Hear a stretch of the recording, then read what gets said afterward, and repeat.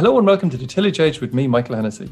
This is your regular update for all your tillage news and advice. We're in the middle of harvest at the moment, with winter barley and winter oats largely complete. Most other crops of oilseed rape and early sown spring barley are now ready for harvest as soon as the weather settles down a little. Where fields of winter barley or oats are cleared, this creates an ideal opportunity to plant a cover crop. We know cover crops are useful for many different functions on the farm, but many farmers also see them as an inconvenience both to plant and manage before the next crop. Richie Hackett, a researcher in Teagasc Oak Park, has been working with cover crops for over 10 years and joins me today to go through some of his findings, especially the advantages of planting cover crops early. Richie, you're very welcome to the podcast. And I first want to talk to you about the terminology around planting a crop, as in the crop between one main crop and the next crop. These can be called cover crops, catch crops, green cover. You might maybe explain the differences between them. I suppose, as you said, they're all about maintaining something, a growing plant between two main crops. So say for growing spring barley after spring barley, the ground would normally be left bare over the winter period. But when we talk about these cover crops or natural regeneration, we're talking about maintaining something growing there over the winter period. And I suppose the main difference is whether we're just allowing whatever would normally regrow after the harvest to grow, or whether we're actually sowing something. So where we're just leaving something to grow naturally, we call it natural regeneration. But where we're sowing an actual seed into the soil, we would call it a cover crop or a catch crop. And then once we start sowing seeds, there's a range of names that are used, such as cover crops, catch crops, green manures. And I suppose they're all exactly the same, mean they're exactly the same, but I suppose the different names would have arisen based on what objective was trying to be achieved by growing the crop. So for example, the catch crop would have been grown to catch nutrients. That would have been where that term would have arisen from. A cover crop would have arisen from where you were trying to protect the soil from erosion, either wind erosion or water erosion. So it really comes down to the function. A green manure is where you're growing the crop to actually provide some benefit to the next crop. But they're all essentially the same thing. They're exactly the same. The same crop could be called the three different terms, so that they all mean the same thing.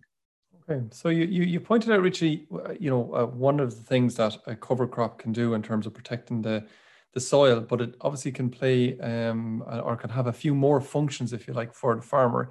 You might just give us an idea about those kind of main functions. Well, I suppose in our environment, probably the principal function of a vegetation over the winter period is to reduce nutrient loss via leaching, or prevent nutrients being washed out of the soil over the winter, because obviously we get quite a lot of rainfall over the winter, very little evaporation. So all that rainfall is moving down through the soil and carrying any nutrients that are in the soil. If we put in a growing vegetation, it's going to soak up those nutrients. And the main one we're talking about is nitrate. That's the one that there are issues about, particularly in the south and southeast of the country, in the rivers in those areas. But I suppose as well as that, that there are a number of other functions. I mentioned it can prevent either wind or water erosion. I suppose water erosion will be the main issue in our climate again. They can have an improving effect on soil structure. The presence of the growing roots in the soil can help maintain or improve soil structure. There is the potential to increase nutrient supply to the next crop, and thereby reduce your fertilizer inputs. But I suppose the other one as well that a lot of people grow them for is to improve organic matter, or to improve the soil quality or the soil health. And they can have some benefits in that regard as well. Okay, so if we maybe just focus on the organic matter first for a moment, how significant is the amount of cover that the crop can grow in a particular year? And if we just maybe put that in comparison to what a farmer can visualize, so something like, say, putting on a reasonable application of farmyard manure. Yeah, well, they can provide reasonable amounts of carbon. So if we were to take, say, a 25 tonne per hectare application of farmyard manure, which is a reasonable dressing of farmyard manure, you might expect that would be putting in something like 2.5 tonnes per hectare of carbon into the soil. A cover crop, a sown cover crop, so something that's sown, say, mid-August, you might expect it to produce 3 tonnes of dry matter by say Christmas, and that would be putting in sort of the order of 1.2, 1.3 tons per hectare of carbon back into the soil. So roughly half what you're dressing of farmyard manure. And if we compare it to straw, I suppose a lot of straw being chopped this year, it would be a little bit, if we were to take a 3 ton or 7.5 ton per hectare spring barley crop, say, that if you chop in the straw of that, it might be putting in 1.8, 1.9 tons of carbon versus your 1.2, 1.3 from your cover crop. So it's a little bit lower than, say, a straw where straw is chopped, but it's still a potentially significant amount of carbon. Okay, yeah, it is quite a lot. And then when you think about that, obviously there's you mentioned that nitrogen is going to be mopped up. So for that organic matter that is trapped, if you like, how will that decaying organic matter supply the next crop, or can it supply the next crop with the nitrogen that it trapped in that year? It can supply some. The problem is the effects are very variable. So we've done quite a bit of work on that back through the years. And where you have a non-leguminous cover crop, so something like mustard or phacelia or radish or something like that, it's quite difficult to show nitrogen benefits in the next crop on a consistent basis. Yes, you can show them in occasional years, but it's very hard to show them in a consistent basis. And unless you can show them in a consistent or a predictable basis, it's very hard to reduce your nitrogen accordingly. But they can. I suppose one of the more recent bits of work that we're doing is where we're looking at legumes and the potential of those to provide nitrogen to the succeeding crop, and they're showing a lot more potential to provide nitrogen to the succeeding crop. Okay, and when we talk about nitrogen, you mentioned earlier about the if you like, the free nitrogen or the nitrogen in the soils at the end of the season that is there and a potential to be leached. What sort of leaching can happen on a free draining soil, and how much of that potential leached nitrogen can a cover crop retain in a particular year? Well, the amount of nitrate being leached is highly variable. It'll really depend on how much nitrogen is left in the soil after the crop is grown. But I mean, 80, 90, 100 kilos per hectare it wouldn't be common, but it's entirely possible, particularly on light free draining soils, and if a lot of fertilizer has been applied to the previous crop. But where you put in a cover crop, you'd be looking at reducing the amount of the kilos per hectare of nitrate being lost by 50, 60% if you get good growth of the cover crop, at least 50 to 60%. But then if you've got relatively poor growth of the cover crop, that figure will reduce. So the cover crop can reduce the amount being lost quite significantly, particularly if there's good growth of the cover crop. Okay. And so when you're, and we'll come to this in a second in terms of the time of sowing, it has a big influence on the amount of dry matter that is produced in a year, the amount of, I suppose, overall bulk of growth in a cover crop in a particular year. If a farmer was to go out, say, in September or October, say, and he's to assess the cover crop that might be in the field, can the farmer equate the amount of dry matter or amount of material, fresh matter material that's there, to the amount of nitrogen that's possibly captured in that crop? That's a difficult question. But what I would say is if there was just one crop in the field, so if it was just, say, mustard, it might be possible to develop a sort of a rule of thumb that would allow you to equate the two. In other words, if you had X amount of dry matter, you'd have Y amount of nitrogen. But the problem is when you have multiple different types of cover crops, so you might have mustard in one field, phacelia in another field, they're quite different in their sort of nitrogen dry matter relationship. And then to make things even more complicated, many people are growing mixtures, which makes it even more complicated again. There is some work ongoing abroad trying to relate those two and trying to do it using satellites and that sort of thing, but it's at an early stage. Okay, so more work to be done on that for sure.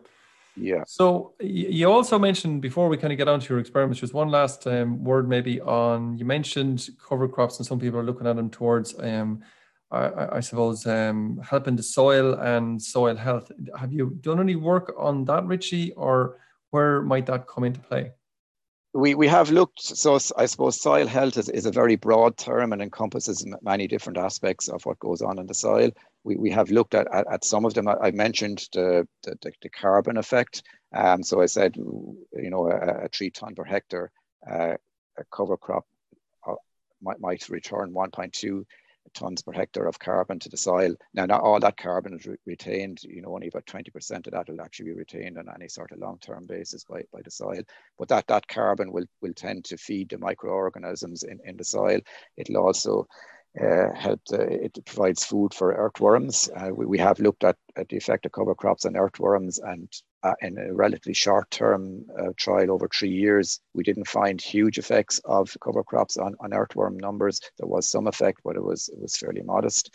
But yes, they will have a positive effect on soil health over time, but it will be modest, as will all effects of cover crops.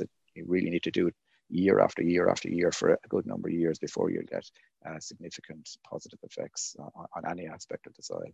So when we then turn to some of the work that you're done in Oak Park, or you most recently produced a video that's up on the Teagasc Crops YouTube page, that gives a really brilliant and very visual look at the time of sowing and the influence that can have on the amount of cover crop that's going to end up in the end. You might just give us a little bit of a background to that trial in terms of the planting and maybe the types of crops that you used for that trial, and maybe why you picked those crops in particular. Yeah, well, I suppose there was a lot of people asking, just how big an effect does sowing time have on cover crop growth? So we decided to do this trial just to look at that. And we were looking at sort of the normal range of sowing dates that you might have for cover crops. We looked last day, or 30th of July, as sort of being a very early date, only possible really after say winter barley or winter oats. We looked at sort of a mid-August sowing date, which might be possible after spring barley and sort of a normal harvest. And then we looked at early September. I think it was the 8th of September that we had a sort of a late, so what we'd regard as a late sowing date, but what often happens in our conditions when you get a wet harvest. And at each of those sowing dates, we sowed 2 cover crops. We chose mustard as an example of a relatively fast-growing non-legume cover crop. It could have been any non-legume. It could have been radish or phacelia as well, but we just chose mustard. It's one that we've a bit of experience with here. And then as an example of a legume, we chose hairy vetch, because we know it grows well and it's quite winter hardy, and it's not going to get killed off by frost. But we just wanted the 2 contrasting cover crop types, a legume and a non-legume, and we just chose those 2 as examples of each of those. Okay. Some people, I suppose, might argue, geez, you should have used maybe a mix of plants, use 4 or 5 or maybe 6 or maybe a 10-way mix. A lot of people would suggest that that's a better way of going. You decided not to go down that route? Yeah, we 2 reasons for that. I suppose, first of all, we wanted to do quite a bit of work on the cover crop going into as it was ploughed down into the soil, and spring barley crop sown over it. We wanted to follow the breakdown of the cover crop, and when you use mixtures, that can get a little bit tricky. But I suppose the second reason is that there isn't a huge amount of scientific evidence to suggest that mixtures of cover crops are hugely better than monocultures. I was reading a summary of work that was done from studies around the world there recently, and they looked at the effect of mixtures versus having just the individual components grown separately, and they didn't really find any consistent benefit of the mixtures over the individual varieties grown on the individual species grown on their own. So we chose not to. But obviously, if you're growing for GLAS or EFA, you have to grow a mixture of 2, and it's probably not bad practice to grow more than 1 for a species in case 1 doesn't grow very well. But just for the particular experiment we were doing, we wanted to keep it simple and not get overly complicated to allow us to follow things through the next spring barley crop. Okay. So in terms of growth then, you found very big differences then between the different sowing dates. You might maybe run us through that. Yeah, it's. I mean, we expected differences, but probably not differences as big as we got. So right from the get-go, that zone in early August or mid-August is obviously going to be emerging in warmer conditions with longer day length, and obviously temperature and light are what drive growth. Whereas something that's sown in early September is emerging in cooler temperatures and shorter days. But right from the get-go, there was quite significant differences between the growth of the different sowing dates. And we measured, we actually went out and took samples out of the crop at a couple of stages during the year. But if we just look maybe we took a set of samples in early December when growth is more or less finished at that stage. The cover crop isn't going to grow much more than that. And for example, the mustard that we measured the growth of the mustard at that stage. And the crop of mustard that was sown on the 30th of July was yielding about 4.5 tons per hectare of dry matter, whereas something that was sown in just 3 weeks later, in mid-August, the 18th of August, was yielding 2.5 tons per hectare. And again, when we delayed the sowing date 3 weeks more to early September, we were losing another 2 tons per hectare, and we're only getting 0.5 of a ton per hectare. So we're basically dropping 2 tons per hectare of dry matter for every 3 weeks we delayed sowing in that particular trial. Now, it might be different in different seasons, and we'll repeat it again this year to see what happens, but it was certainly a very dramatic reduction in growth, and anyone that looks at the video will visually see those huge differences. Very, very big differences. And I suppose the very striking difference, I suppose, was the fact that your mustard that you planted in late July was flowering, I suppose, in late September, was it, or mid-September? Is that a worry for farmers in terms of people might be a bit nervous of sowing them too early with a possibility of getting too big of a canopy to a degree and maybe having seed return coming back from them? Yeah, well, that is a risk. Now, the crop did flower. It did actually produce seed. It was the first time I'd actually seen mustard to actually produce seed in the pods, but the seed never matured, and it never got to a stage where it ripened. If you like, you're not going to ripen a huge amount of seed in the middle of December, which is when it would have been sort of ripening.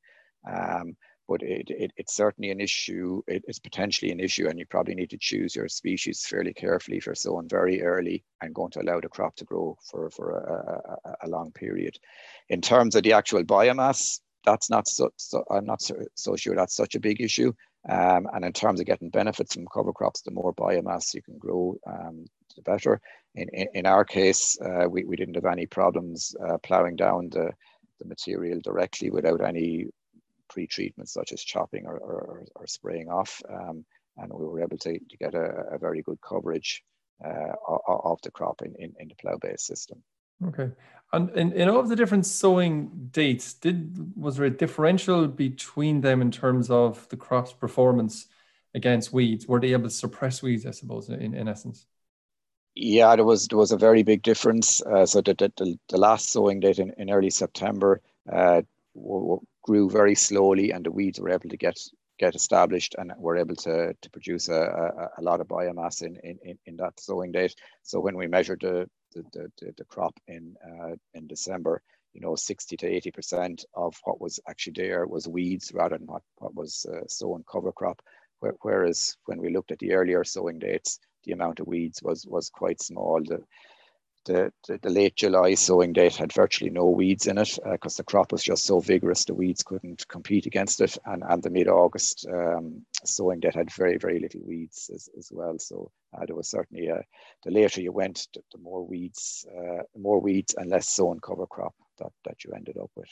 Okay, and I suppose many farmers in that circumstance would regard volunteer cereals as a weed. Now, potentially, you could argue it's growing good biomass, but did you get rid of the volunteer cereals, or I suppose firstly, were they a problem? And if they were, did you get rid of them? And maybe a secondary question for a farmer on the ground, should they be concerned about lots of volunteers coming through from the point of view of disease carryover and that kind of thing? Yeah, there was very few of volunteers in the crop coming up to after December, if you like. Now that said, we had some problems in the very early sowing date. We had some problems with just behind the combine. There was an awful lot of volunteers that were actually killing our they were over competing with the cover crop, so we actually had to go in and spray them off, or otherwise we were just going to have strips of barley and strips of cover crop. But in an adjacent trial, we didn't spray off the barley, and it had all died by time we came to plough our crop in February. But certainly, if the barley was still green, or the volunteers, be they barley or wheat volunteers, were still green, you might be worried about a carryover of disease or aphids, and in that case, you'd probably spray off your cover crop, in whatever December or January, and have it well killed before you did incorporate it. And when we talk about the end of season scenario, I think you might have mentioned a little bit about it, but you might just give us an outline of how you managed the large crop and the small crop at the end of the season in terms of going in for the next crop. Yeah, as I said, we were in a plough-based system, so we decided we wouldn't use glyphosate, given that there's some concerns about the future of glyphosate. We said, well, we'll see what would happen if we didn't have access to glyphosate. So we decided not to spray off with glyphosate, and we just ploughed them in directly, and we did plough them in quite close to sowing. Again, we wanted to see what would happen if in a situation you were forced into incorporating quite close to sowing. But we didn't have any problems. The plough gave quite good coverage of all the material. It would actually have been very difficult to have gone out into the field and shown where the plots had been sown without having a spade and doing quite a bit of digging to actually dig up the covered material. Okay. And if you were in a non-plough based system, what would your approach have been? Well, I think if we were in a non-plough based system, we would probably have had to spray off with glyphosate at some stage, probably a good bit before we sowed the cover crop, just to try and manage that biomass. If it was just the mustard, you'd probably get away with chopping. If it had flowered, you'd probably get away with chopping. It's probably not going to regrow, provided there wasn't any weeds, weed grasses or whatever in the field. In our field, we didn't have. I should have mentioned that we didn't have any perennial weed grasses in present either, like scutch or that we would have had to use glyphosate in that situation. So when all that's considered, Richie, and I know the trials are still ongoing, and in fairness, you've been doing trials probably for the last 10 or more years, let's say, on this. From what you know and you understand about cover crops at the moment, is it worthwhile for farmers to consider planting cover crops? And I suppose really in the absence of a financial incentive, if you like, for first and foremost. Well, I think there is an environmental benefit to growing cover crops. I mentioned the reduction in nitrate nitrate loss that cover crops give, and that's going to come more to the fore as we go forward. So there's definitely an environmental benefit. But I suppose one of the problems is in terms of agronomic benefits, it's quite difficult to show consistent agronomic benefits due solely to cover crops. And given that if you're actually sowing a cover crop, you're incurring a seed cost and some sort of machinery cost, as well as perhaps a destruction cost. If you're not getting a benefit afterwards, the benefits, the economic benefits are marginal at best. So it's certainly something to consider. Sow a cover crop, but you just need to take careful rein of any costs that you incur and try maximize the amount of growth that you're getting from the cover crops, so that you maximize your chances of getting a benefit in either soil properties or in the succeeding crop. Okay, so the same in everything, Richie. If you're going to do it properly, if you like. Pretty much, yeah. If you don't do it properly, your chances of getting a benefit are quite slim. Kind of wasting your money. Richie, thank you very much for your time. It's a really fascinating topic, I suppose, in the sense of I think an awful lot more farmers probably will be doing it, whether they like it or not. Maybe with some of the maybe the new rules that are coming at everybody. So look, all the research that you're doing is certainly going to feed into the best management of that. Richie, thanks again for your time, and we'll be chatting to you again. Thank you. That's it for the Tillage Edge, and my thanks to Richie for joining me today. Remember to keep farm safety high in the agenda, especially as children are still on holidays, as they may venture a bit closer to machinery operations than you might like. It's a busy time, and tiredness often follows long working hours, and this can allow slips in safety awareness, potentially resulting in mistakes and accidents. So take regular breaks and keep safety for yourself, your loved ones, and employees to the forefront of your mind. And finally, don't forget, if you like this podcast, then recommend it to a friend or colleague. And as always, rate, review, and subscribe on Apple Podcasts or Spotify so you never miss an episode. And for more information, go to teagasc.ie. I'm Michael Hennessy. Thanks for listening. I'll be back next week with more tillage news and advice.